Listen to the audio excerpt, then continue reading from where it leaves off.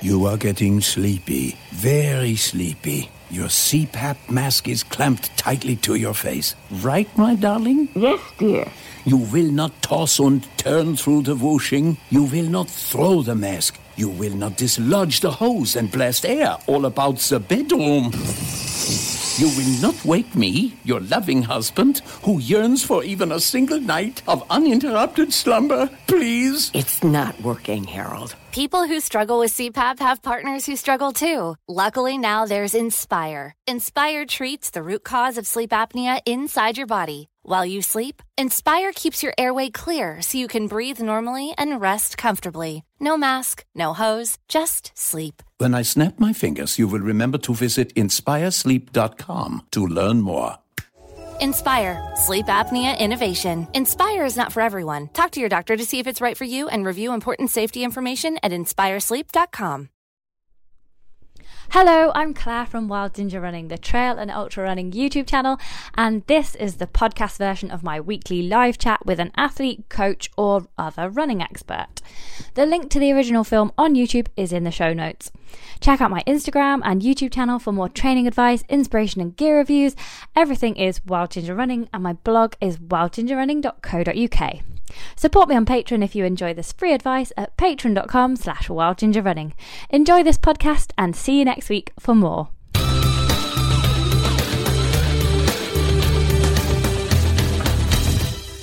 Good evening and welcome to the Scotney takeover of Wild Ginger Running. We hope you're well. How are we doing, Jen? Yeah, all right. Okay, jolly good. And it's a bit wet weather out there at the moment here in the UK, especially in the Peak District.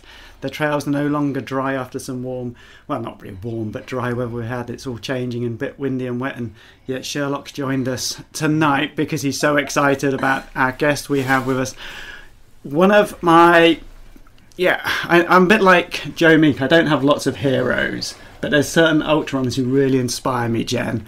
And when I first started ultra running back in 2008, there was this name popping up and doing some crazy races. And even my coach, Karen Hunter-Rowe, used to talk about Mimi Anderson. Yeah, I think I've heard of that name. Yeah, I've heard of Mimi Anderson. Well, it's so exciting. I'm so kind of chuffed, especially as it kind of was International Women's Day this week, to have Mimi Anderson joining us this evening. Hello, Mimi. How are we doing? Mimi. Hello. You're live now. Yes, you're here. Well, so nice to be here. Quick, put your wine to one side.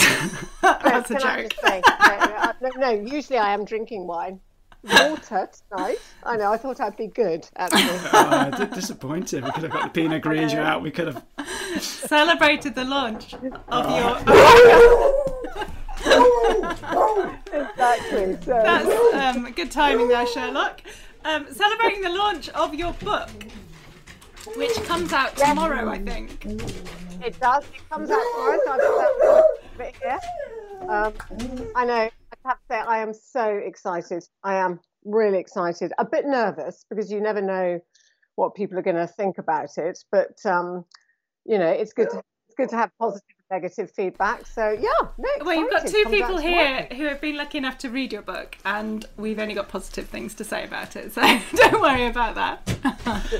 Have we shown the front? Sorry about that. We just had. That was really bad timing for delivery with Sherlock getting involved. So sorry about that rather chaotic introduction, Mimi.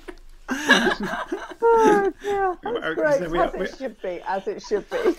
We tried to be professional, but It never quite goes to plan. now I'm kind of making ourselves smaller, and it's not working very well. There we go. Excellent. So, have you done an introduction to what No, Mimi's not been at up all. to? Well, we've just got, and we've already got loads of people joining us live here on YouTube, saying good evening. Hi Phil. Hi Pete. Hi Maeve. Hi Chloe. But yeah, so those maybe who are joining us, who have seen our post we put up about Mimi, you've got an illustrious running career, if we can call it that. Can we call it illustrious? You've done one or two. You haven't just done ultra marathons. You have kind of taken them a little bit to the extreme level. Is that? I thought it was quite normal at the time, but yeah, probably, yes. I mean, myself as an ultra marathon runner, I think of like 100-mile races. It's pretty big and extreme, and think like the Grand Union Canal or bad water, but especially like the Grand Union Canal. You did the Grand Union Canal, which is 146 miles, isn't it, from Birmingham to London? Yeah, Birmingham to Little Venice, 145 miles, yeah. Oh, 145. So I added an extra mile on there. I know. Terrible, isn't it? But then if Right, Mimi added an extra mile. I was going to say, because then you that's quite easy, isn't it, running that? You know what? Had you left your car keys in Birmingham? Oh, no. Had you kind of suddenly gone, oh, I've left my wallet, I've left my phone in Birmingham? Because then you ran back. I did run back, and I ran from London to Birmingham and then back with the race. So I did it that way round, and I think, if I was to do, and I did it, and it was fantastic. But I think that race is not easy, absolutely not. It was the third time I'd done it. So the first time I did it, and I remember somebody said it was my qualifier for Badwater. And somebody said to me, Mimi, very few people get under 40 hours, for their first one. I thought, right, 39. I thought, right, you got that one, Mimi. So I got that. And then I wanted to go and try and do the record. The record, I think, had stood for quite a long time. So I broke the record and did that in just over 28 hours. So I think the double for me was, because I do like, at that stage, I was doing quite a few doubles. So, yeah, it just seemed a logical step. I did ask Dick's permission. He knew I was doing it. And he was very good, and he gave me a place. And it was, it was fantastic. Running up there, absolutely poured with rain, but had loads of support, and it was absolutely wonderful. And again, I had to do it within the time constraints of the race. But running back, I was so chilled and relaxed. It was fantastic. The sun was shining. I was talking to people and chat. It was lovely. It's such a really nice race, but it's definitely not easy, no. But then you've also done that on Comrades, Spartathlon as well. So where did this kind of interest or fascination of then kind of like, rather than just, is it not that hard to do it once? I'll do it twice. Where did that kind of come from? Where did that thinking materialise? Well, we've just lost Wi-Fi already. His fault. Sorry, we just missed you there. We dropped out of Wi-Fi very briefly there. Sorry. No. It was entirely my husband's fault. He Tim. actually had no idea that it was his fault. Because I said to him, right, I'm going to go and do Comrades in South Africa. And he said, Mimi, you cannot go all the way to South Africa, spend all that money for a 90k race. He just had no idea, for him it was... Our broadband just dropped out there, annoyingly. So you said Tim was like, why go and do a 90k race? And then, frustratingly, our board... said, for goodness sake, you cannot go all that way and do a 90k race. So I thought, okay. So I did a bit of research, did a bit of Googling, and discovered that two guys had, a few years previously, had actually done it. So they'd run the race and then joined the race and had run all the way back. But you have to do it within the time constraints of the race, which is 12 hours. So I thought, well, no female's done this before. Let's give it a go. And I'm very lucky. I've got some really good friends in South Africa who looked after me. And we set off from Durban. So I did the up route first. Which I think I did in 9 hours 50 or something. And, when we got to the halfway point, they had music playing because they were setting it up. And so we sort of, I'm not very good at this shimmied our way through and got to the finish. And I literally, so the finish and the start are in different places for the up and the down. So I then had to get from the finish of the up run to the start of the down. And I had to be in my pen before, I think it was 5 o'clock or something. Otherwise, you get sent right to the back. And then I ran back with the race. And, running into that stadium at the finish was, indescribable. It was just the most wonderful feeling. I remember we had about a kilometre to go. And I ended up running with this English woman. And so we were chatting away, and she was having a bit of a bad time. And I said, so am I. So let's run this together. Come on, we can do this. And we got to that stadium, and it just, like a race, and you're coming through, it just picks you up, doesn't it?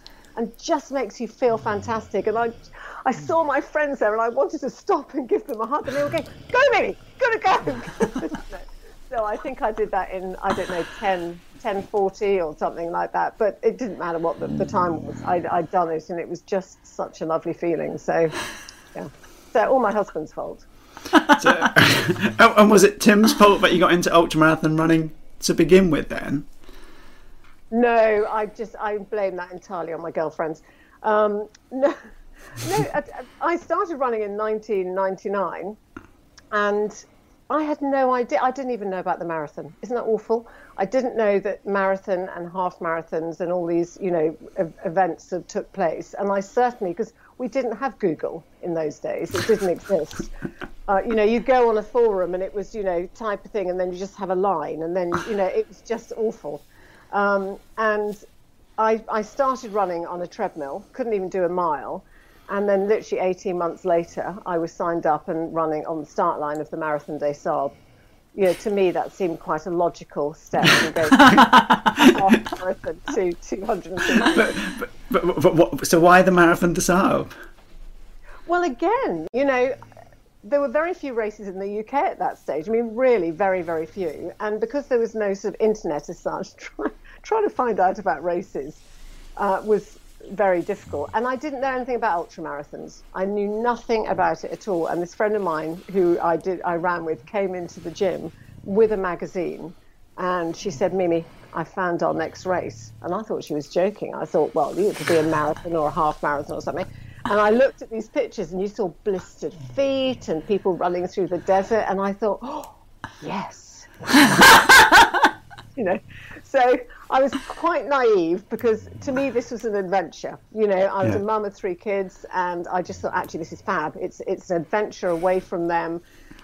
Just something for myself. So I didn't think about the distance or, actually you're running in this extreme heat and running through the desert. I did slightly closer to the time. And in those days you had to send off via the post.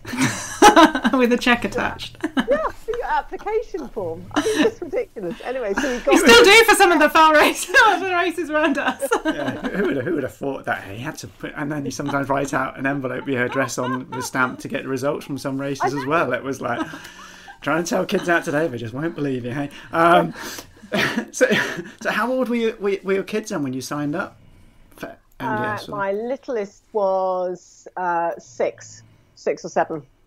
And my eldest was about 12, 13. So the older two were sort of, a bit older. But even so, it was quite difficult, I think, sort of juggling, sort of the holidays and my training and everything else with the sort of the family. But, there's always a way to manage it, isn't there? You can always do something. We didn't have running buggies, thank God, in those days, Otherwise, you'd have a few world records with those. I would have put my teenagers in a running buggy if necessary, if they were being stroppy. But so did you train specifically for MDS? Did you kind of follow some schedule? Did you have a coach for it as well then, or? No. Again, there was nothing. There was nothing available online or anywhere to how do you train for a stage race, ultramarathon. There was nothing out there. Thankfully, my lovely friend Louise, who is part of our team, is very good at that sort of thing. So she put together a program, which actually, if you look at it now, compare it to the programs that are out there on Google now, absolutely spot on. And so we increased our pack weight, we increased our sort of daily distance, our weekly distances. It was a really good program, actually. It worked really well. We were lucky to go out to Lanzarote to train for a week. The guy at the gym gave us the weirdest look when we walked in, because we were going out for the night, and we'd made this appointment to just have a chat to him, because we'd said, we're doing this, we just, can you organise a few things for us? And we walked in, 3 women, high heels, makeup on, ready to go out for the night, and he looked at us and he completely wrote us all off. And he just thought, there is no way on earth these women are even going to, they're not even going to survive the week in Lanzarote, let alone out in the Sahara Desert. Thankfully, he actually ate his words by the end of the week. I was going to say, I hope he's got a copy of your book now. And how did that first MDS go? Oh, gosh. I wasn't very well, actually, during the MDS. I picked up some sort of a virus or a bug, I don't know what it was, at the beginning of the race. It meant that anything that went inside me basically came out at either end. And yeah, really unpleasant actually. And so the only sort of calories that I was getting was my first sort of drink in the morning, which is about 300 calories. And that was it, because there was nothing else that I could literally just came out. So at the end of the third day, we came back into camp. I think we'd done 20 plus miles or something, and I collapsed. And I remember the medics coming over, and they said, right, we're going to put you in the car and take you to the medical tent. And I just went, absolutely not. I said, if I get into that car, that's it. It's my race over. And I thought, God, I can't do this. And they said, you are allowed to get into this vehicle to be taken to the medical tent. I mean, that took about half an hour for them to persuade me that it was all right. And I had 5 IV drips, 5 bags of IV drip. Yeah, 5. I was that badly dehydrated. It's like a gin and tonic. It's fad. You know, 1 minute you are literally curled up in a ball, and then as it starts working, you're thinking, what do you do? We're ready to go. And I then I went back to my bivouac, and I literally, I had about 2 hours sleep, if that, and the next morning we did the long stage of 54 miles. And that was really tough actually, because we'd agreed as a team to do it as in one sitting. And as we were coming up to the checkpoint, it was dark at that stage, and we were going to stop and have something to eat and then continue through the night. And I remember seeing these lights of all the torches, of all the other runners going off in the distance. I mean, it was spectacular actually. If you look at it like that, it was just beautiful. And I was lagging behind my teammates, and I had tears coming down my cheeks. I was feeling, I think, the worst I've ever felt in my life at that point. Physically, mentally, I was in a rubbish place. And one of my teammates came back, and she just looked at me and she said, Mimi, think of all those people at home who think you're going to fail, and walked off. And, harsh, but it flicked something up there. And I just remember thinking, okay, Mimi, you came out here. It was an adventure. Now you've got to finish. You've got to dig deeper than you've ever dug. I don't think that's very good English, is it? In your entire life. And you are going to get to that finish line. And it wasn't easy. And it wasn't very pleasant. But I did get there. As a team, we got there. And I think that's, teamwork was fantastic. But I slept with my medal for a week. I was so excited. It was just fantastic, And I came home, and people genuinely didn't think that I was going to complete it. Blonde, I'm grey now, but, blonde bimbo. And you just think, well, don't ever judge a book by its cover. Yeah. And so how long before you signed up to your next adventure? Because that sounds like that might put people off for life. Or wanting more IVs again. Hey, I quite like having an IV if it's as good as a gin and tonic. I'll only do races where there's an IV in the tent. Yeah. Sadly, I've never had another one since. So, I had to be careful because I could only do one big event a year because of the children. So I couldn't disappear every weekend and do marathons and stuff like that. But I did the Trail Walker. I then there was another race. Rory Coleman was organising loads of events at that stage.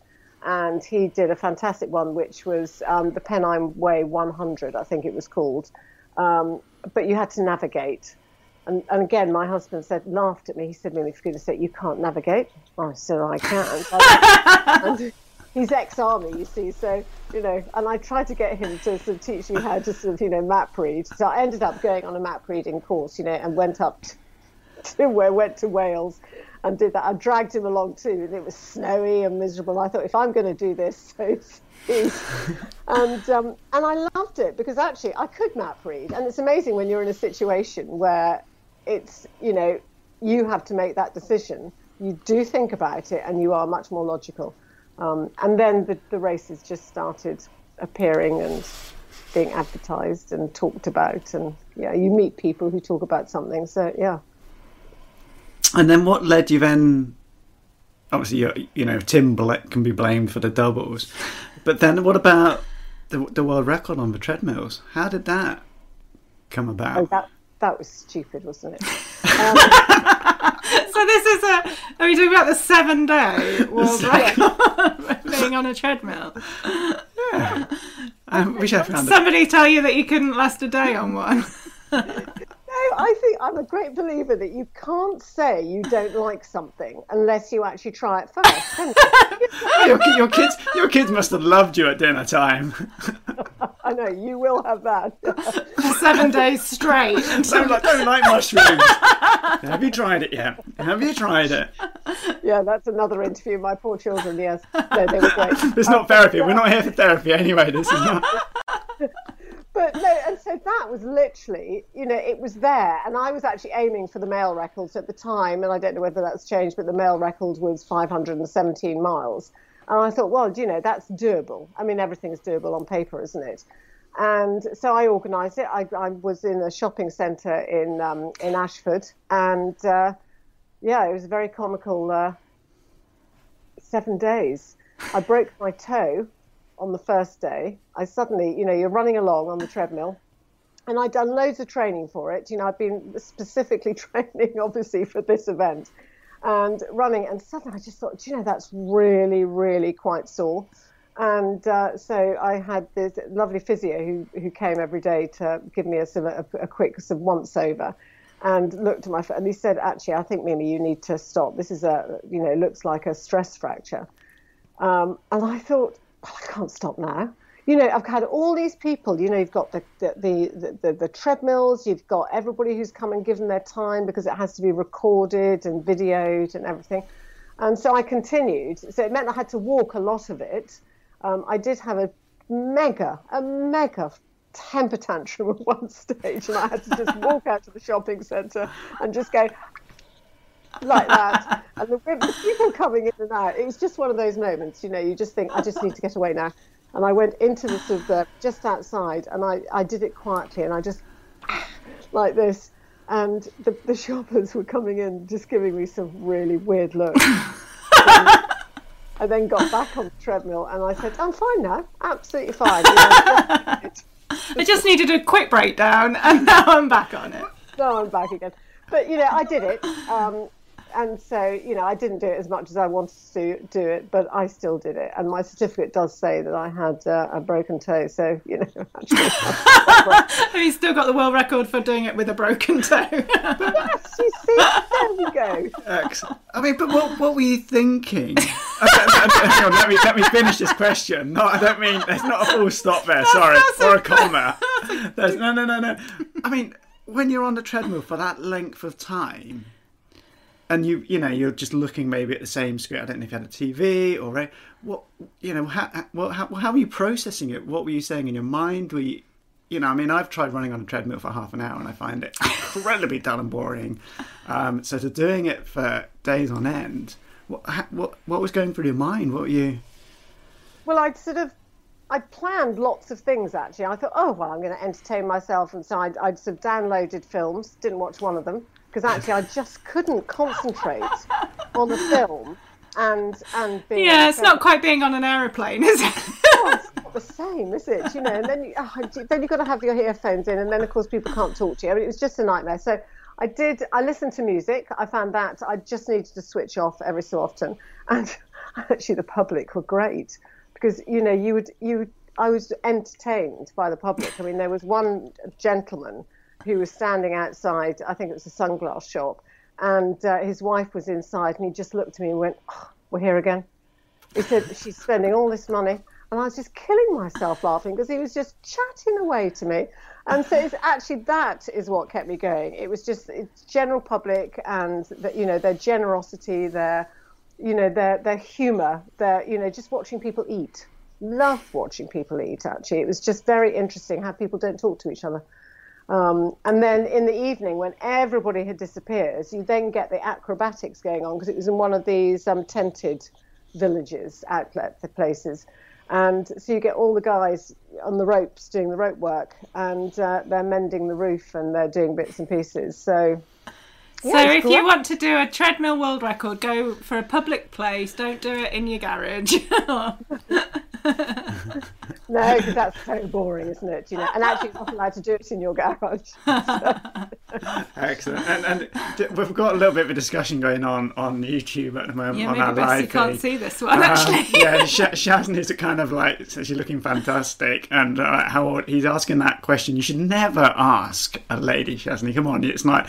But John Aries kind of said that you're supposedly, but we shan't say how old you are. We don't There's need to speculation about your age, and if you're happy to disclose it, Mimi, then please do. I think, do you know, I've lost count actually, but I think I'm either 58 or 59 this year. Well, John thinks you're 59, so he might know. No, there you go. I'm 59. Isn't that scary? I'm 59, yes. And am I right in thinking that you didn't start running, like when you said you started on a treadmill, like until you were in your mid-30s? Yeah, and I didn't come from a running background at all. I mean, literally at all. I did sport at school. No, I just wanted thinner legs. Total vanity. And my legs, you know, I mean, they do change a little bit with running, don't they? You know, your body does change a little bit, but thinner legs, not really. No, that didn't work. But I got to, you know, if you don't try something, you're never going to find out if you actually enjoy it. So, yeah. And you've kind of, it seemed like so far, everything we've talked about, you've kind of set your mind to something, and no matter how tough it was, you've succeeded. And we'll come on to your America adventure soon. But until that point, was there anything that you tried and had to DNF or had to just give up on? Yeah, I mean, a few races, but I think that the worst one actually was when I tried to do the jog for the first time. So I did that for the first time in 2007, and I started from Land's End at that point, and I sort of got, and I didn't organise it all properly, but anyway, that's beside the point. But when I got to about 200 miles, my hip gave out and I could barely walk. And, you know, we went and saw a physio, and I remember it was absolutely bucketing down outside. And she did her treatment and things on me and then said, right, come on, now we're going to go, and I want to see you run outside before, you know, you go any further. I couldn't even walk, you know, it was that bad. And, you know, so I knew at that stage, I mean, you know, that I wasn't going to do it. But it still took me quite a long time to get into the car. You know, I thought, God, you know, I've only done 200 miles. It's absolutely pathetic.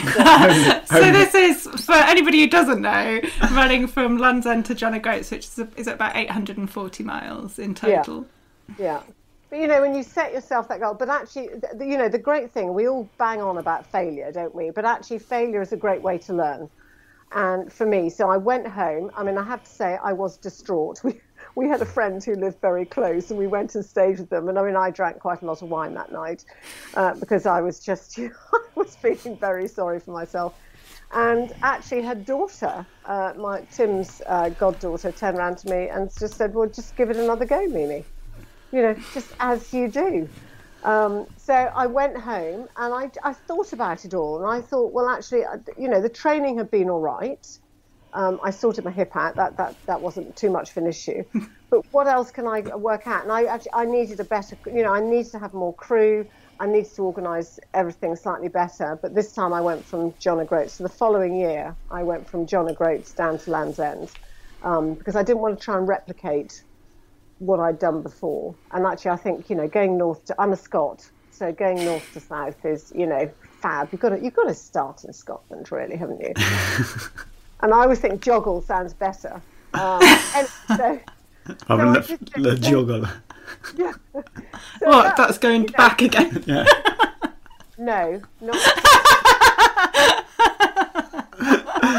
Not though. But you know, so I think, you know, I think I have had failures, absolutely, and that's fine. But you learn from them, and then you can go back and you can do them. The same with my double Spartathlon. Failed the first time I did it because I did the race first, then was going to run back, and I didn't complete the race. So again, you learn. So it's all positive rather than negative. Definitely, yeah. It's such a bad way of looking at it, isn't it? Apologies to those who are listening. John Airy have commented about sound like having Darth Vader in the room. It's Sherlock in front of us snoring away, and we have a mic kind of just on the table in front of us, and it picks up his snoring very well. So if you are listening, it's not me and Jen aren't zoning out in between when we were talking. It is the beagle in between. Last week he sat on his own chair, but tonight he decided to join us because he knows it's Mimi Anderson. Yeah, brilliant. So you did the joggle, you've done all these amazing things, and then you decide, so let's head on to your book, which comes out tomorrow, isn't it? Which is very exciting. Well, we can put up we can put a little cover up as well. Yeah, we've got a picture as well.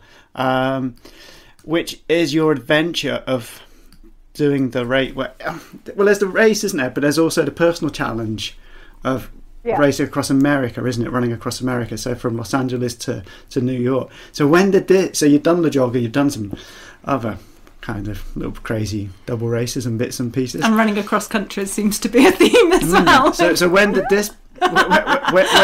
when did this kind of route and race kind of come into your mindset and thinking, actually, this could be something I could have a go at? Oh, 2000. I think it was 2011, and I was watching James Adams run across America as part of sort of a race, and I was following his blog. And I remember when Gemma came out, and then she had to go away again, and then she came back, and his diarrhea, and all of that. And he did it. The beginning of a hurricane was coming or something, but he still did this. And I just remember thinking, how amazing to start on the west coast of this, the third largest continent in the world, and run all the way into New York. And so that's when it started. And also, I've always wanted to go to New York, and Tim will never take me there. It's my husband again. So it almost feels like couples therapy, doesn't it? But without being without the couples there. We've been married for 36 years, so we're all right. But so he would never take me to New York. So I said, well, if the only way I'm going to get there is I'm going to have to run it. I'm going to have to run it. Yeah. What about New York Marathon? Surely that would be a more kind of shorter, easier kind of. I've entered this marathon. No, we can't go all that way just for a 26-mile race, can you? Yeah. Tim would be going, you're just going to do a marathon. So that's where it started, and I think actually from an ultra running point of view, from I'm probably technically I love trail racing, running and things, but I'm probably more of a roadie than a trail runner, and so for me that was the ultimate running goal was running across America, and the record hadn't been touched since 1979, I think, when this lovely South African lady, Mavis Hutchinson, did it. And I had an email from her, and it was just lovely, actually. And she did it from Los Angeles to New York, which is why I chose those two cities. So, the Americans, I'll try not to say anything too rude here, but the Americans call it the wanker's route. Am I allowed to say that? You're allowed to say anything. And I think in your book you called it the easy route, I thought, or something. That's editors for you, isn't it? Ooh, damn those editors. Did they have that word in America? I didn't. I thought no. I know, but I chose it because that was the original route. I changed the route, but that was the original thing. So for me, that was logical. If I was going to break a record, I wanted to go from LA to New York. So I literally got onto Google and I put in Los Angeles City Hall. I did have to stop at George Washington Bridge, otherwise it would take me via the ferry. So, then had to wiggle across and then go to the City Hall. And so you're talking just under 3,000 miles. See, and how long was the build-up? So, like you said, you learned from Le Joggle, the first time you learned from that you can't go into these events with kind of not very good preparation. You've really got prepared. You've got to get the good support crew and team. So how long did it take to kind of then start preparing for the kind of this challenge? Well, initially it was 2 years. It ended up being actually 3. So initially it was 2, and you have to get the funding in place as well, because to do something like this is quite expensive. And I wanted to raise money for charities and stuff, but I wanted both to be completely separate. And so it's that, and then the route planning actually is when you're not in the country, it's quite difficult. So it's all very well looking at Google and then tweaking quite a lot of it. And I was lucky enough to be able to go over to America actually, and we drove the whole route. But a lot of it was changed on the West Coast because you'd suddenly get somewhere and it was going up a mountain or going over trail or something, and there was absolutely no, this is trying to be the fastest possible route, and my vehicles couldn't follow me, so we did come across some quite weird and wonderful people. And you also say in the book, for it to be a ratified record, that you have to have permission. You can't go through private land. You have to go, it has to be, permission has to be sought, or it's like a public route, so that it's... And you have to avoid some of the busier highways as well for safety. So you can't. If you go on any private land, that's fine, but you have to get written permission. So we went through actually on day 2. We went through an Indian reserve, and they have security guys on the gates, and they wouldn't. When we did the recce, they said absolutely not. You can't go through. So we thought, oh, well, that's all right. So we tried to find another route through, and it just ended up being really complicated.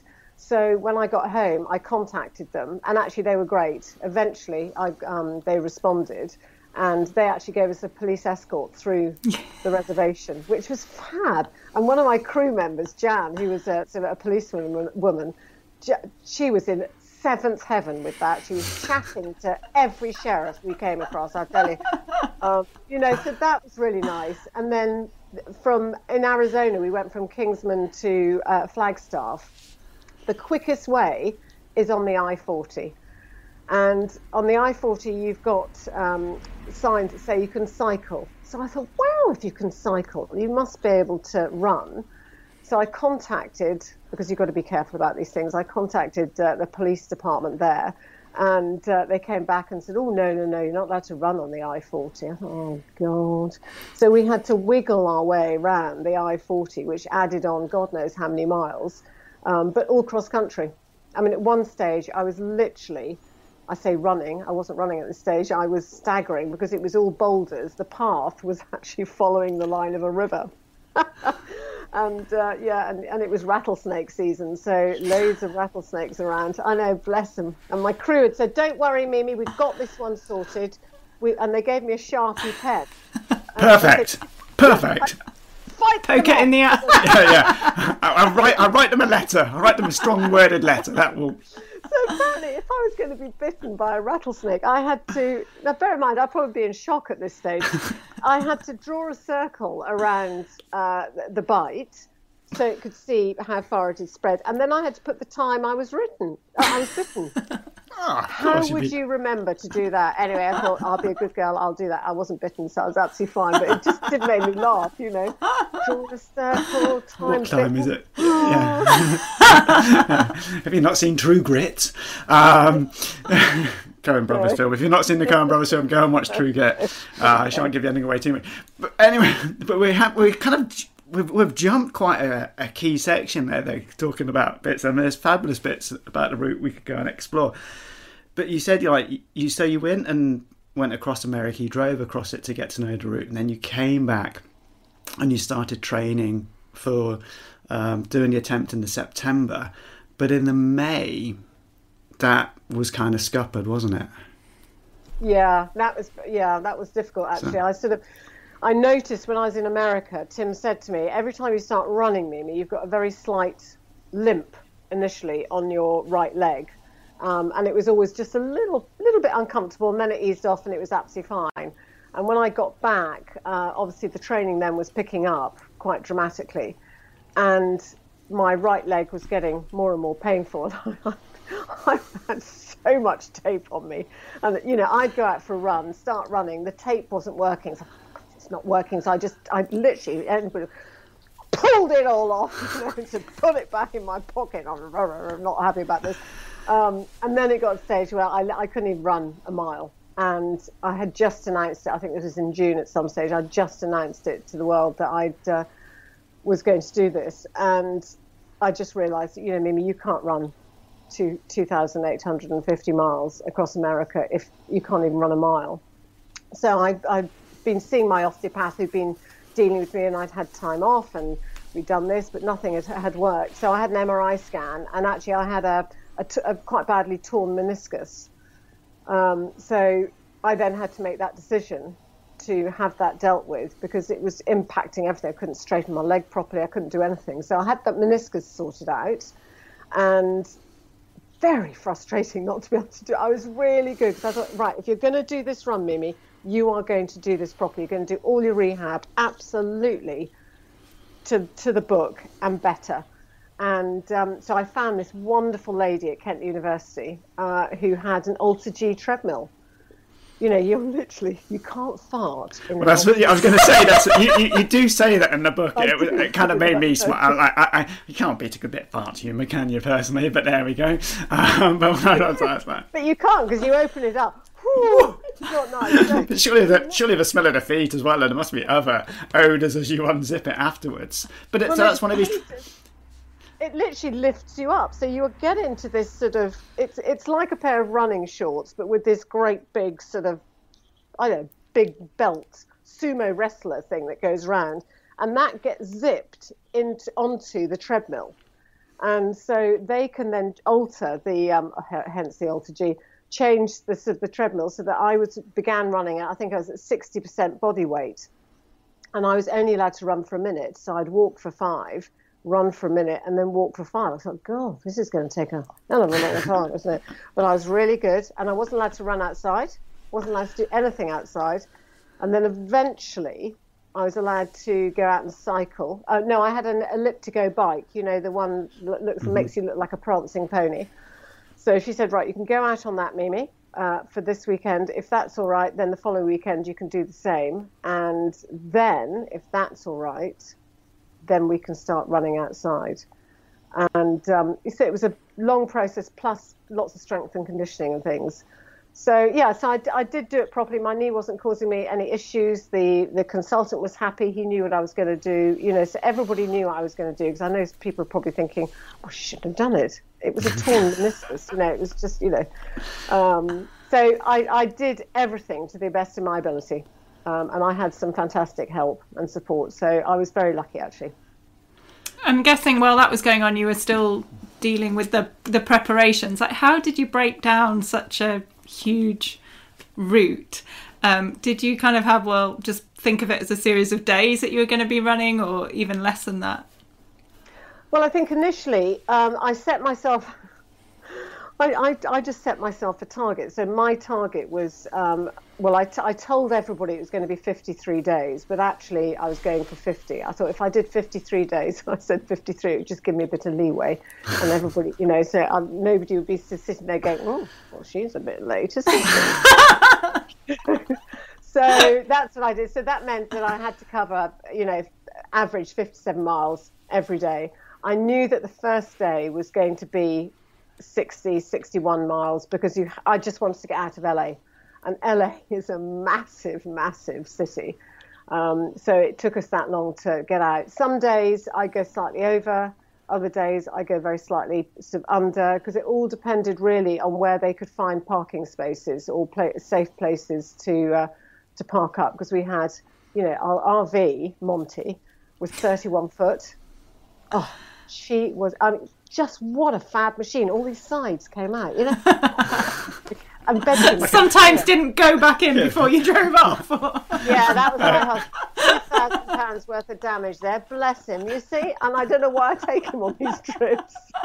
I was just going to say, it must have felt like a film star being in such a big RV, but no, you had to get the story in about the awning coming off. Excellent, that's it. How would they get us men? Why not? So. But you also had 2 cars as well, didn't you? You had but there's also a film crew you talk about in the book as well, following you.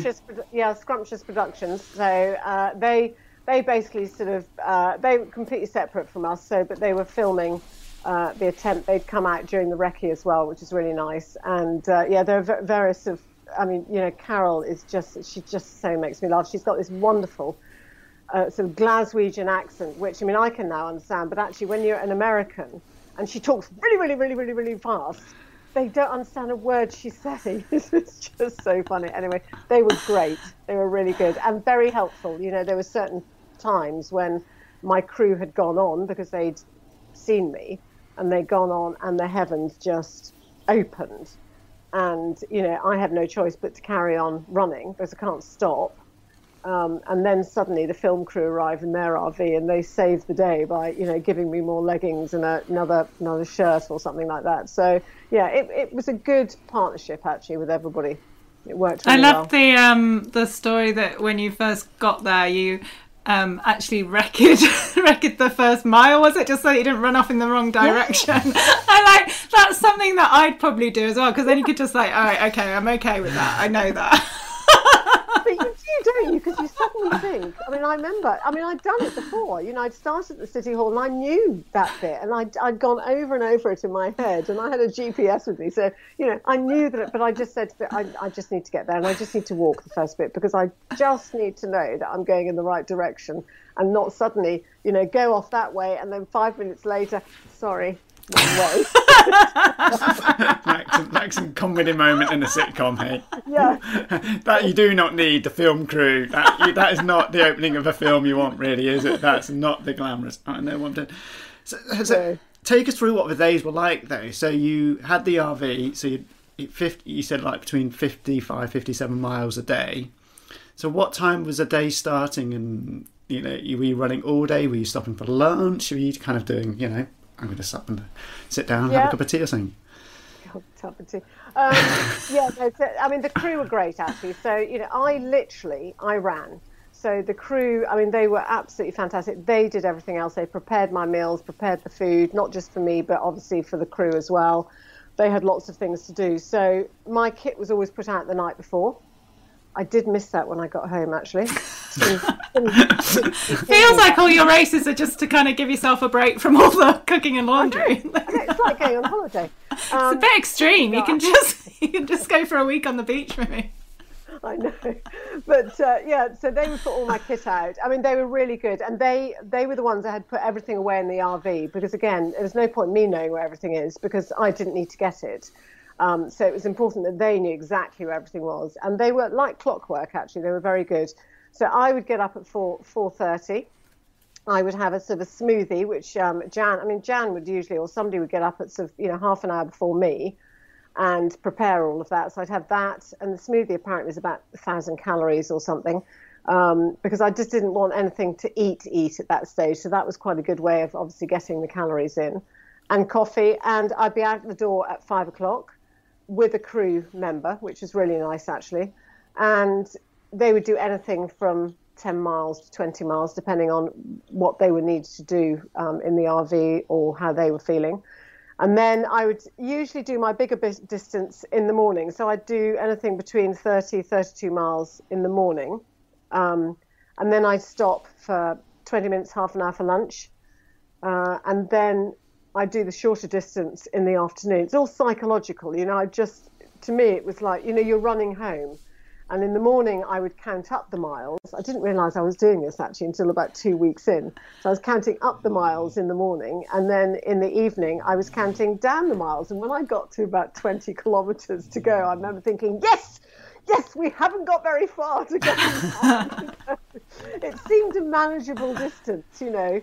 Yeah. I was moody and grumpy on several occasions, but the crew were really, really good, actually. They were fantastic. Especially squeaky shoes. You were quite grumpy about squeaky shoes. So, you know, you brought up that one. That was Carol. Bless her. She thought it was quite funny, thank goodness. But so Carol, the camera lady, she was running behind me, which she did on several occasions, and she was filming me. And, you know, I just learnt to ignore her. But on this particular day, I think I was feeling a little bit tetchy. I don't know. I try not to get grumpy, but every so often it just sort of gets too much. And all I could hear was this stupid squeak. And it went on and on and on. And eventually I had to turn around to Carol and say, Carol, can you please stop running behind me or run a bit further away because all I can hear is the squeak of your shoe. Anyway, she did think that was quite funny. I did apologise later on when I saw her. I said, that was so rude. I shouldn't have done that. She said, no, Mimi, that was fine. She got herself a new pair of trainers, so that was great. I mean, how did it... So you stopped for lunch, or you had your half an hour break or whatever, maybe a cup of tea. Damien Hall loves his tea, so I don't know if you were cup of tea. I'd have something because it was hot, so I'd have a fizzy drink or water or something. It was I never had I think I would have a coffee, but it was usually something cold because I was really, really thirsty because it was very hot. And how were the legs when you started back? Did you was it always that like, oof, here we go again, I'm off again, or was it kind of... Initially, for the first week or something, it was sort of all right, but then actually you can see, it's very funny if you watch some of the videos, you see me going off and I think, oh my god, I look like an old woman, I mean, I know I am, thank you, but yes, the legs take a bit of time to sort of warm up, but I think there's a positive because you think, actually now I'm getting to the end of the day, I'm now going towards the end of the day, and again the crew were fantastic because the 2 cars that I had, which were given to me by VW America, actually. They were really good. Oh, get that one in there. Get that there. They'll be listening to this, or it doesn't really matter anymore because I'm not sponsored by them. But from a money point of view, that makes a massive difference to not have to hire cars. So that's VW America. And I mentioned the others now. And so one of the cars would then come. So I'd set off. Sometimes with a crew member, usually by myself, and then the car would then overtake me because they knew that they were going to meet me at 4 or 5 miles, whatever it was. So they had time to finish their lunch and just because they needed to chill, they needed downtime. How their honeymoon for some of your crew, wasn't it? I know, isn't that romantic? And they couldn't even share a bed. I mean, honestly. Well, of course you get the main cabin there. How often were the crew meeting? Were they meeting you kind of regular intervals? Did you have kind of set, like, I want you to meet me this interstate, as they call it, or section or something like that, isn't it? Or did you like that lay-by, crossing, or that petrol station, meet me there? Yeah. They would usually, so in the morning it was slightly longer. So the first one, it was usually about, 10k for 6 miles, whatever.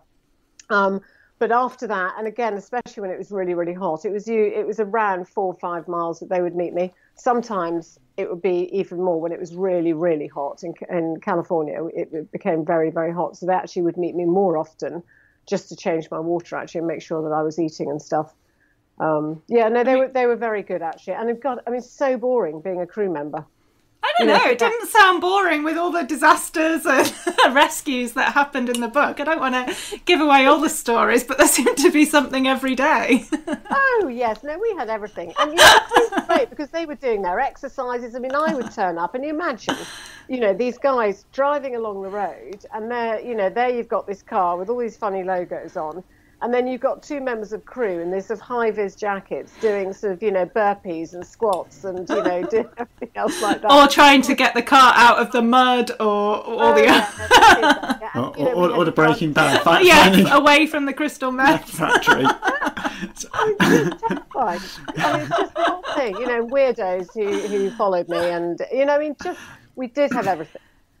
Tarantulas crossing the road as well. Just the male Can I just say they were the male tarantulas? How stupid is that? Because it was the mating season, so they were after the females. The females stay put. The men go after the. You see? Wow! Look at nature. That's just sums it all up, doesn't it? It's all in one little kind of anecdotal story of what life's really like. Yeah, no, so that was great. And tortoises. I rescued a tortoise on one occasion, but it was. I'm not saying it wasn't easy actually at all. It wasn't easy, but there were moments when actually it was, just quite funny. And were you able to get much sleep? Looking back on, were you able to get much sleep? Because what time were you finishing then? So you do that shorter kind of afternoon section. And what time are you normally getting? What time did you clock off? Well, it varied actually. Usually, the first day I think it was around 6 o'clock, and of course it got longer and longer. I think the latest day that I came in was 10, and that's when I was in Arizona doing the cross country bit.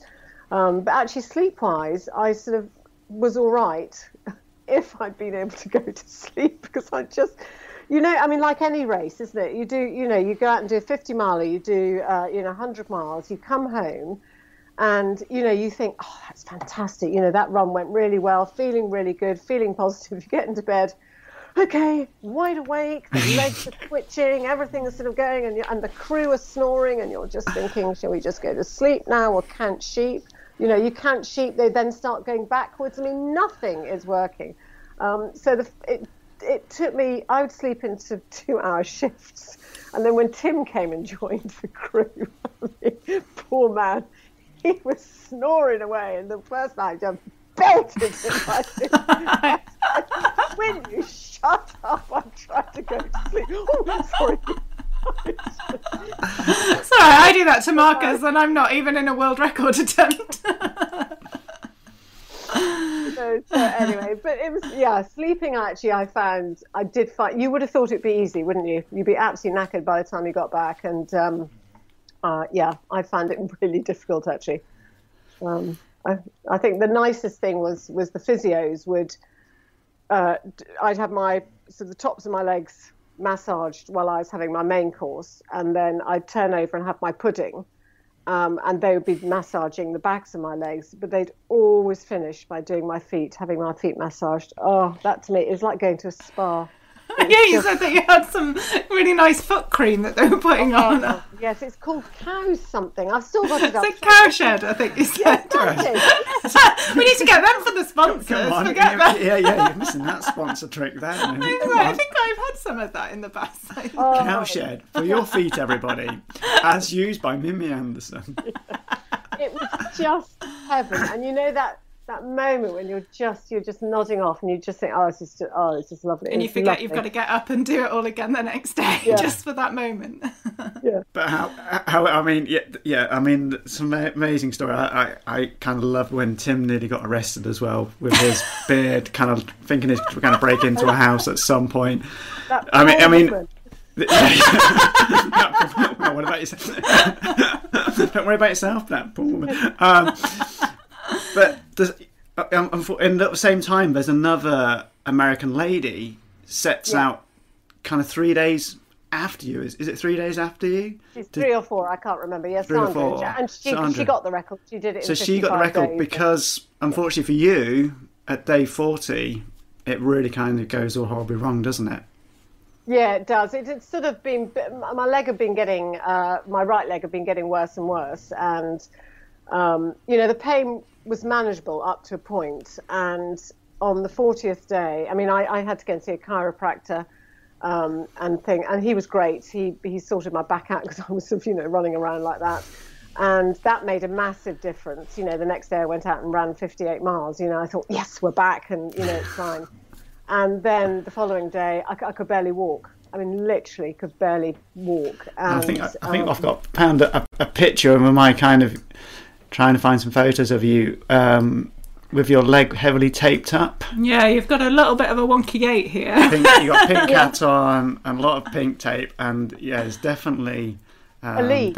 A bit of a lean. Yeah, your right knee is not kind sure of we can there's a even nice swelling on the straighten you inside up. of a knee, and it's very medial. Yeah. I mean, it's awful, and it's just, and I did have to. I mean, it sounds really dark. I had to really concentrate to run forward because I thought if I didn't concentrate, then I was going to fall over. Anyway, on the 40th day, it became so painful, and Jenny, who's my head crew, she said, "Right, Mimi, just keep going because obviously you can't just stop. You've got to find somewhere safe for the RV. You've got to stake out because the plan was just to go to the hospital and have an MRI scan. So I got to 16 miles. We staked out, all recorded, done properly, went to the hospital, and I actually couldn't have my scan till the next day. And when we got the results from that, it wasn't good. I had bone edema, so badly bruised bones, obviously above and below the knee, and I had no cartilage on the sort of outside of my knee at all, which is what the pain was. And I've tried to find a way of describing that pain. Because, I'm sure people would think, well, I would have carried on. I would have done this. She could have just, dug deeper. It was an excruciating pain. absolutely excruciating.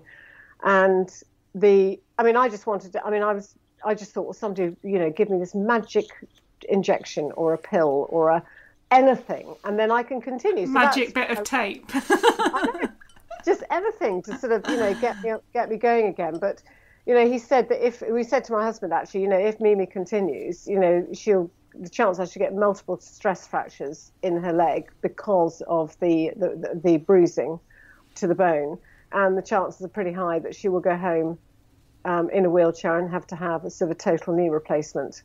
But even knowing all of that, it still took me over an hour to make that decision to stop. It's I sort of put 3 years of my life into this.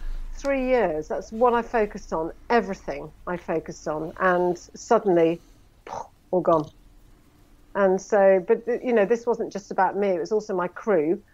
They put all their time and effort into supporting me, and there was I giving up, and it was really hard. And I wasn't giving up.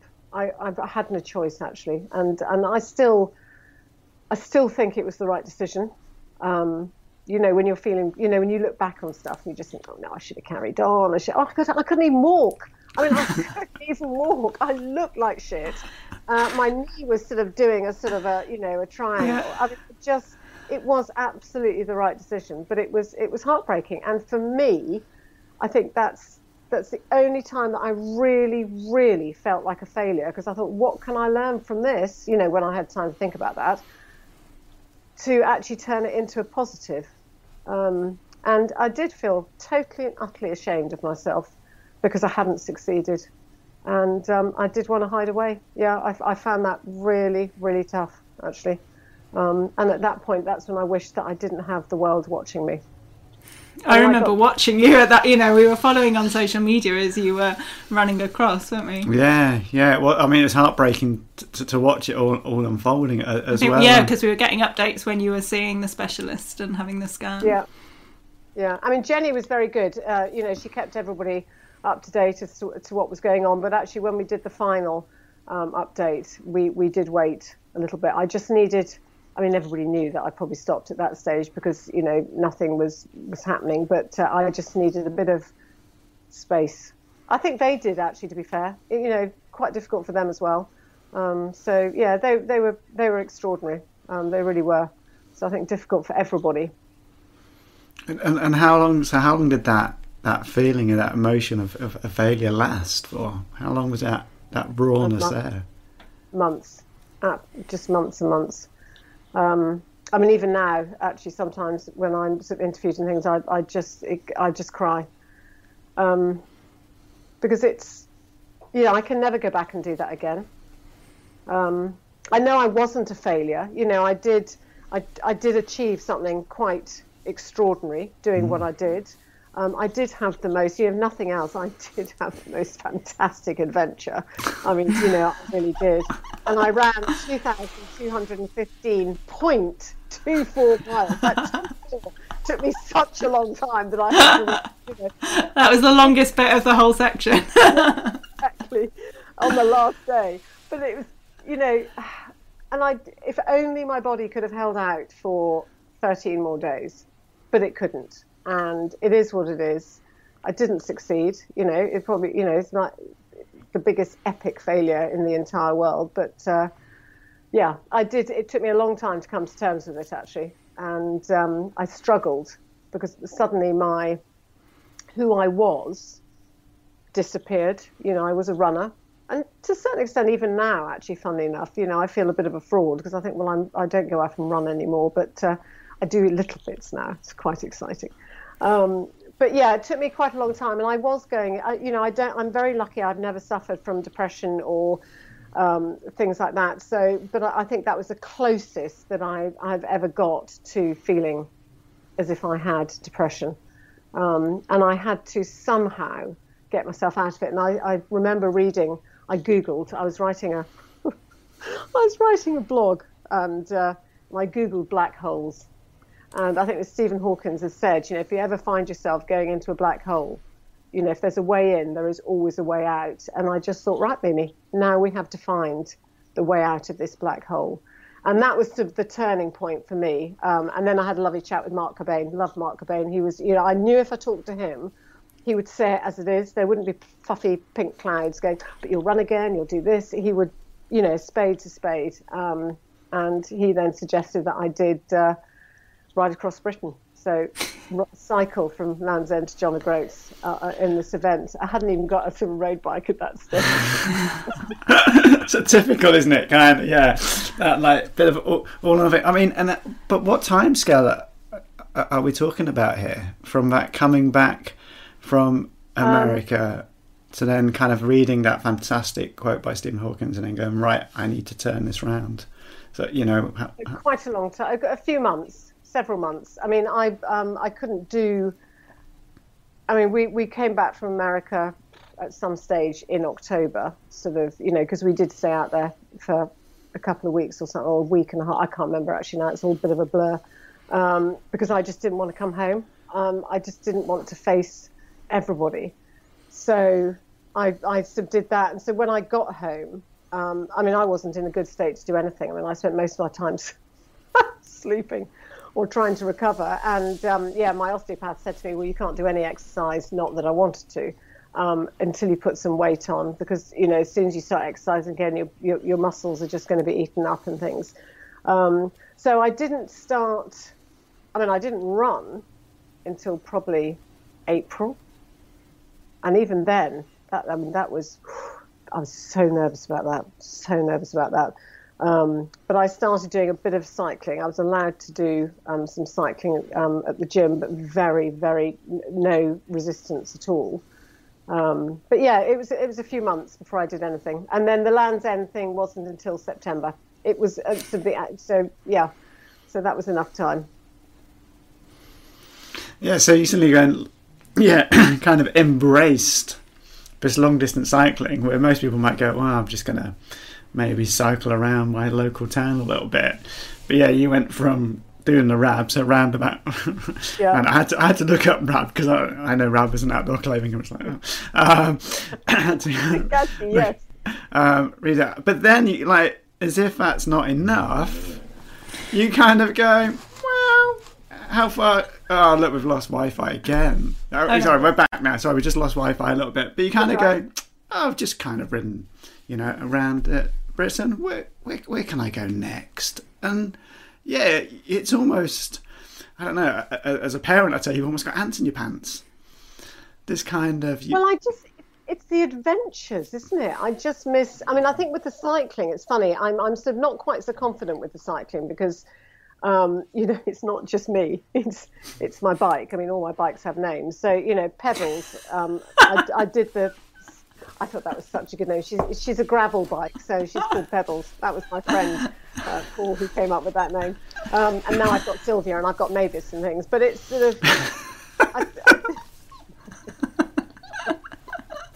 Brilliant, love that, Sylvia. Yeah, gonna go and ride Sylvia for the afternoon. But anyway, that's great. But I think, so when you go out cycling and stuff, it's not just me you have to think about. It's, if something goes wrong with the bike, you get a puncture, or you brakes go, or you do something, you just think, oh my God, how do I do that? So, you do go into a little bit of a unsure I can change a sort of tyre and things like that. And, if I get really stuck, I can do things, So I carry all this stuff with me when I go away. No idea how to use it. It's great. Extra chain links. No idea how to put it on. I'd have to get my phone out and Google it. Google. Good on YouTube. As long as you've got reception.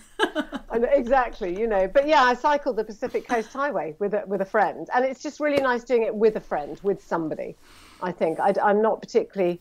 I don't necessarily want to go off and do them on my own. I think it's really nice to share adventures and experiences with other people. So, yeah, and that was, fab. Loved it. Really enjoyed it. And then, as if it's almost like reading the book, there's definitely a level of catharsis that you're trying to, deal with the fallout from being unsuccessful running across America.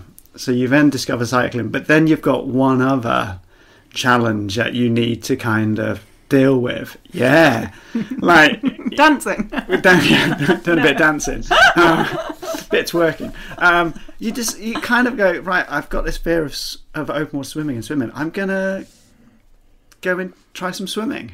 Do you think that's because of the failure from what happened in America, or is this just trying to find, like you say, new adventures, and where could this possibly take me to? Well, I think a little bit of a mixture. I mean, I think for me, my thinking, actually, if I'm going to be totally honest, I thought, well, if I'm going away on holiday, you have to think about these things. And, taking a bike is a nightmare. And I know that he who must be obeyed would probably go, you can't take your bike with you. I'll just hire one out there or something. Then I have to be able to swim, and I was happy to get into a pool or something, but my head was firmly above the water. And my kids, when I was younger, when they were younger, used to splash me and try and dunk me. I used to get really stressed with that. I mean, really stressed, and they'd get me under the water, and I'd come up, and I just want to kill them. And of course, I had to.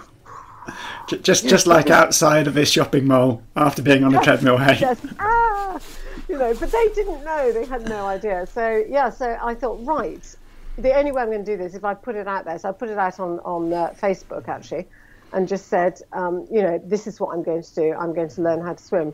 And this lovely guy, Kevin, from the Tri Club, sent me a message, and he said, I'll teach you how to swim. So poor man, I don't think he'd got any idea what he was taking on. And I met him at the swimming pool, and I didn't have a hat or anything. I think I did have goggles, but I didn't have a hat on, so the hair was just going all over the place. And he said, right, come on, Mimi, show me what you can do. I went, no, I can't do anything. And I briefly explained my fear of open water and just water and things, and putting my face in water. And so we literally started by blowing bubbles. And the first time I put my face in the water, it came very quickly back up again. God, yeah, how do this? I see Jen going in the cold water, and I'm just thinking, my God, how do you do that? I mean, so yeah, but I did have to overcome a fear of water to get into that, in kind of similar circumstances, because my brother died. He drowned in cold water when he was 30. So kind of like you, I just avoided it, and then it was that slow, well, actually, I don't want this fear to control me. I don't want it to stop me. So like you, I was just dipping in and just stopping that connection between the fear and the water. So it's quite similar. And now now I'm happy going in. I watch you go in, and I just think, I don't know how you do that. But anyway, that's... I think because I see it as a breathing exercise. It's just about being in control. So I see it as a breathing exercise rather than a swimming one. Whereas I see it as a complete and utter panic, But no, so I'm much better. And Kevin was great. He taught me how to swim. So I then did my first triathlon, which is it was a pool-based triathlon, which for me was a good way to start. And I did it, and I actually won. I mean, it's a very small triathlon, here, but I did win my age group, so I was quite pleased with that. Complete shock and horror, so it just shows how small it was. And but it was, it was nice to learn a new skill, and I think so. This is where I can find the positives from not completing America. Is that actually, if it hadn't have been for the fact that I didn't complete America and I had to stop, I would never have discovered cycling. I would never have done it in the same way, and I certainly wouldn't have overcome my fear of swimming. And this month I've got to get into the sea in cold water. I will be wearing a wetsuit. That's another challenge. So I wouldn't be doing any of that had I still been running. So yes, I miss my running, and I'm still able to do very short, 5Ks, 10Ks maximum, only once or twice a week. But that's all right now. I don't mind that, because I think I have been lucky, and I've still got something else. You have to look for a positive in something. Otherwise, you're constantly sort of thinking, I did used to, be on my hybrid bike, and I'd be cycling down the road. I have my running kit on the bike, you see, with my helmet, and I'd be cycling down the road, you see, and I'd see a runner, so I'd slow right down to sort of chat to the runner, and then but I'd always wish that was me, And I thought, Mimi, you've got to get over this. You can't constantly think, oh, I'd rather be doing that than this, because actually you can't. You're doing this and you can't do that. So again, I had to change my mindset. Yeah, because you describe in the last stages in the book about coming to terms with no longer being an ultra runner and having that identity as an ultra runner. And yeah, I found that point very poignant.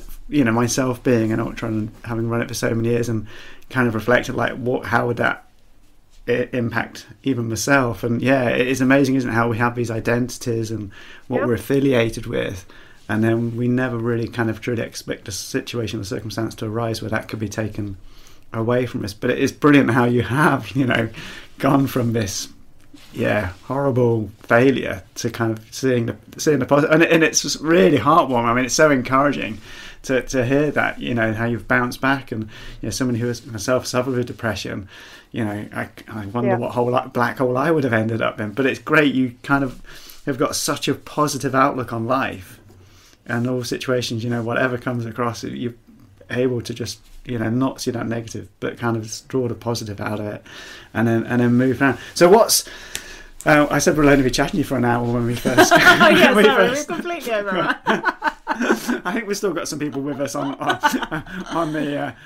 Yeah, we've had some really lovely comments about how strong you are, and can you just read that one up? There was one about your positive mindset. Yeah, Jane says that she's really looking forward to your book. You are so amazing and have such a positive mindset and a can-do attitude. Amazing achievements. Oh, that's lovely. Thank you. No, you know, it's lovely to know. It is, you know, it's sort of, yeah, it's lovely. But I mean, this is why I've always been inspired by you, Mimi, because I've always seen you as somebody who's got such that positive. Whenever I've seen interviews with you or read into articles about you, you've done these crazy double ultra marathons, but you do have such an amazing kind of positive and warmth. And I'm always slightly gutted that we never crossed paths. You did Glasgow to Edinburgh, and I did the year before, annoyingly. Yeah. So we kind of we never had the opportunity to meet in a race. But you do have just a wonderful warmth and positivity and great mindset.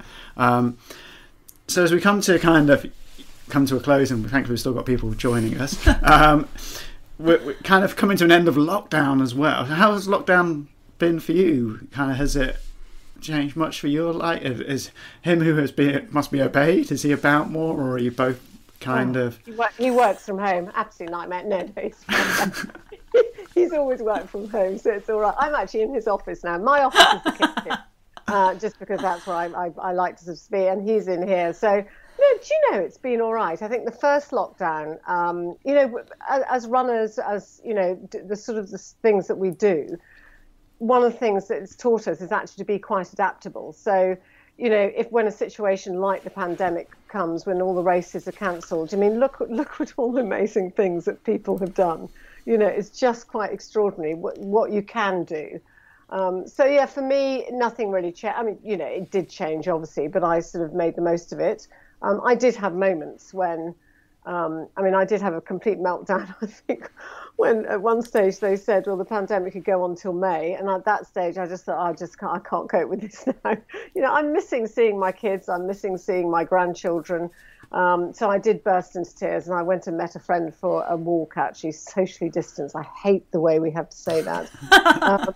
You know, and that was really lovely. You know, when people say do the walking and talking, you know, and actually that was the first time that I really realised how much that actually does help and how much that works, and that's been fantastic. So, but yeah, it's been all right actually. You know, I go off on Sylvia and do a cycle, or I go off on pebbles and do a bit of gravelling. I'm trying to learn how to gravel now. I'm not very good at it because I've never mountain biked, so I'm a bit sort of.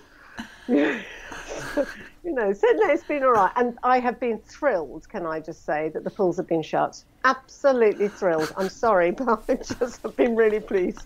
Not good for the children, but for me, it's been just total heaven because I haven't had to swim. It's lovely.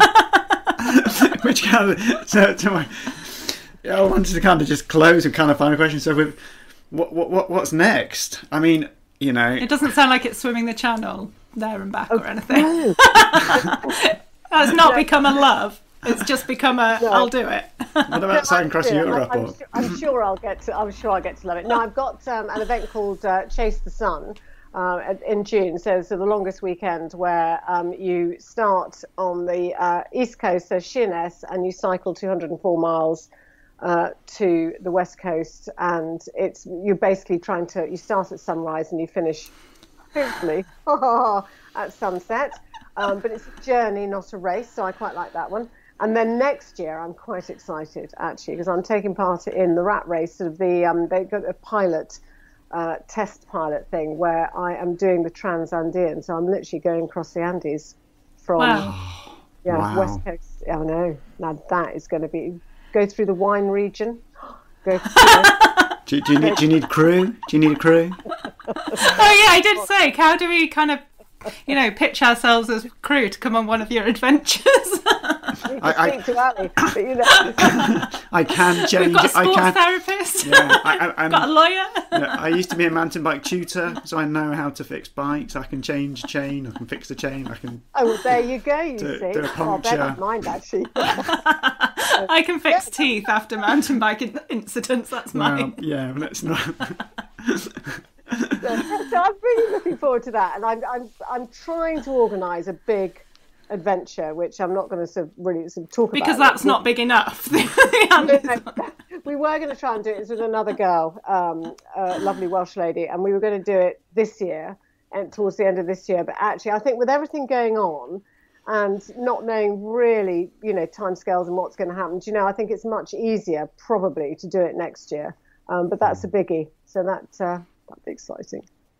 What, 2 weeks off washing? There'd be longer than that, though. 2 months. 2 years. Absolutely. The things you do. If I left him for 2 years, I'd so be divorced. Oh, fantastic. Brilliant. I mean, we could sit and chat for hours and hours. And your book is brilliant. It's on sale tomorrow, isn't it? It's really honest as well. Yeah, I love that Limitless. it's kind of the highs and the lows, because although you have got such a positive mindset, you're also very honest about the times when the doubt creeps in. So I really enjoyed it. Yeah, I think so many athletes would appreciate, or even people who are just going through difficult times and having to deal with different stuff. It really gives an insight of how you can overcome when things just go completely horribly wrong. Tips up. Absolutely. Yeah. And on that note, we'll let you swear. Sorry. Don't worry. Is that a swear word? We're nearly gone past the watershed, haven't we? Right. If we carry on this one. Yeah, but your book's out tomorrow, I think, isn't it? The big launch day? Yeah. Big launch day tomorrow. I know. Yeah. Are you going to be standing outside a closed Waterstones, kind of holding it up? Are we going to see a picture on social media? Sadly not. Oh no, you're going to get me all over social media tomorrow. I've been over social media today, so people are going to look at it. That's so boring, Mimi. We saw that yesterday. Yeah, and you'll see it again today. And they can follow you on Twitter. You are on Twitter, Instagram, and you've got a Facebook page as well, so they can kind of find you over there. I think we've put a link down below on our YouTube page for kind of to be able to buy the book from a certain site, which we shan't mention. Yeah, doesn't it? Other books. There are other booksellers, or you can just go on Google, type in the book title, and order it from another. With a picture of you holding it. Will there be an audio version as well? Because I know a lot of people like listening to books. Yeah. No, apparently, yes. So my Beyond Impossible is out on audio, and actually, my son listened to it the other day, and he said, "Mum, that's really weird," because hearing another woman talking, as if they're you, he said, "I just can't cope with that one at all." But other people won't have that problem. Yes, and Limitless is in the process of being turned into an audio book. Did you not get opportunity? Have you not been offered the opportunity to do it yourself? Because it would be great to hear your voice doing. Can you imagine? The swear words that would go in. It would just be brilliant. It would. No, I don't think I'd be very good at that. No, I don't think people would like my accent very much. They'd probably think I'd be too plummy or something. So I don't know. When's a lot of audiobook quite RP on it. Anyway, look, we're going off tangent already. This has been brilliant. Thank you so much for your time. Maybe him must be waiting for his cup of tea or something. He's waiting for his supper. Oh my goodness me, it's not burnt in the oven, I hope. Thank you so much for joining us this evening, Mimi. It's been fantastic chatting to you. It's great to have you on as our guest this week, and we look forward to seeing what adventures you get up to when we come out of lockdown and following you on social media. Thank you so much for joining us, Mimi. No, thank you for having me. It was fab. You're more than welcome. Fantastic. Brilliant. Well, I keep my jaws aching from smiling and laughing too much. Brilliant. Well, thank you for all of those who have joined us live tonight on YouTube and giving us some comments and enjoying the interview with Mimi. And what amazing storyteller she is, and what a great mindset, and how encouraging hearing her stories overcoming her misadventures running across America. If you've been listening to us on podcast and you like what you've listened to, drop us a review as well. Always helps the ratings. And if you're watching on YouTube, click subscribe, then you'll be updated wherever videos Claire's posting and our next interview. And we are back live next Wednesday, 6:30. We are, yeah. Brilliant. Have a good week, everybody, and we'll see you next week. Take care. Bye.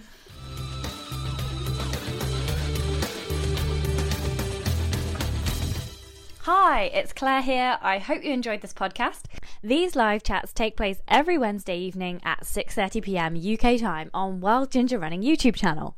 And the link is in the show notes. I just wanted to let you know that you can find this and loads more advice and inspiration and gear tests all about trail and ultra running on my YouTube channel, Wild Ginger Running. There are training tips, advice from elite athletes, top coaches, nutritious recipes, key exercises, injury prevention information, and tons of trail kit reviewed, from running packs to poles, waterproofs to head torches, GPS watches, and shoes, and did I mention shoes? I've been going for a few years now, so there's a huge archive of content to help you out with your trail and ultra running. To quickly and easily find the information you need, simply type your query into the Google search box and then write Wild Ginger Running after it. Then Google will show you whatever blog posts or films I have on that topic. Give it a try. And if you appreciate listening and all the information I share on YouTube, you're also very welcome to support me on Patreon, which gets you some additional excellent perks and the chance to win some awesome prizes. For as little as the price of a cup of coffee every month, patrons get discounts, extra films, access to the exclusive Facebook and Strava groups, the chance to ask questions to every live chat guest, plus automatic entry into my monthly competition to win £400 worth of trail and ultra running gear. There are only about 150 patrons, so the odds on a win are way better than the lottery. Interested? Find me at patreon.com/wildgingerrunning. Thanks for listening, guys. Have fun, enjoy your run, and I'll see you on the trails.